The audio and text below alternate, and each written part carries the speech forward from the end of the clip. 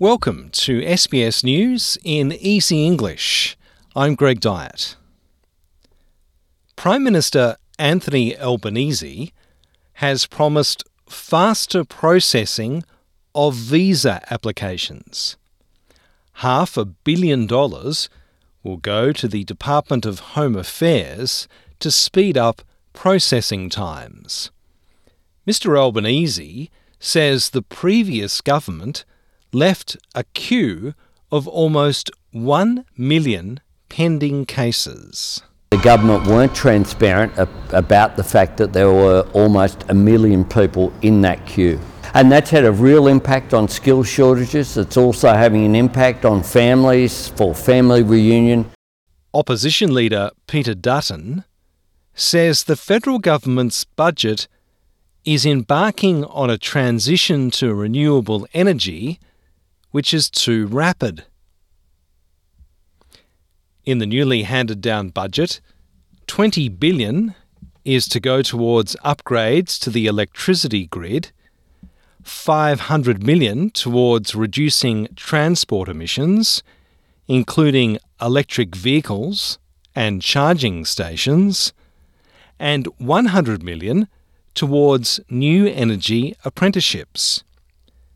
Mr Dutton says the plans are not sustainable. Refugee advocates are calling on the federal government to prioritise people seeking asylum in their next May budget. They say key Labor Party commitments are not being met, including a promise to increase the humanitarian intake, abolish temporary protection visas, and provide appropriate social services for people seeking asylum.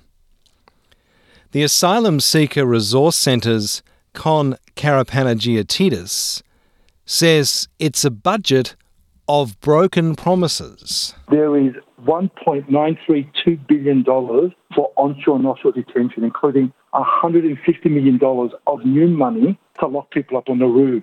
There is zero new additional money for income support for people seeking asylum. Zero, when 90% of people seeking asylum have no income support. There are zero additional refugee and humanitarian places. There are zero additional places for people from Afghanistan. Health insurer Medibank says the hackers behind the massive data breach had access to the personal data of all 4 million of its customers. And the number affected is likely to grow, with Medibank confirming customers of its offshoot, AHM, and international student customers had their data breached too. A human rights campaigner supporting the LGBTIQA+ community says he was arrested with a colleague in Qatar after a peaceful protest. Peter Tatchell, himself a gay man, says state security held him for almost an hour and deleted protest images and video.